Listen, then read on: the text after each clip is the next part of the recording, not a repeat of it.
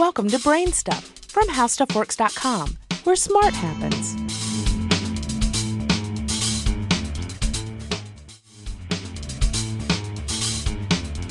Hi, I'm Marshall Brain with today's question.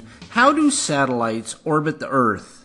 Satellites are, to some degree, mysterious objects. They travel in space, which feels like an exotic place because most of us have never been there. They are so far away we can't see them. They usually cost millions or billions of dollars, which means none of us will ever own one personally, and so on. Orbital mechanics can also be mysterious because there's no easy way for us to experience orbital mechanics personally. However, with a little imagination, you can understand the basic idea behind orbital mechanics very easily. Think about what happens when you throw a ball. Imagine that you're standing in a big field and you throw a baseball as hard as you can, like a pitcher. The ball might go 100 feet and then hit the ground. You put the ball into orbit. It's just that the ball's orbit is very, very short. Now imagine that you shot a rifle straight and level instead of throwing a ball. The bullet might travel a mile before succumbing to gravity and hitting the ground. Now imagine that you shoot a very large and powerful cannon that's able to give its shell an extremely high initial velocity. Imagine that the cannon is shot straight and level.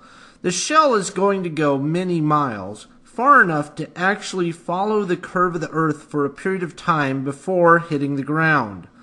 One thing that gums these examples up is air resistance. So imagine that you took this powerful cannon to the moon and you mounted it on top of the highest mountain. The moon has no real atmosphere and is completely surrounded by the vacuum of space. If you adjusted the speed of the shell just right and shot the cannon, the shell would follow the curve of the moon perfectly. It would fall at exactly the same rate that the curve of the moon falls away from it, so it would never actually hit the ground.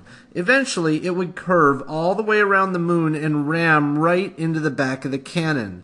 On the moon, you could actually have satellites in extremely low orbits like that, just a few miles off the ground to avoid the mountains, and the satellites could conceivably be launched from powerful cannons.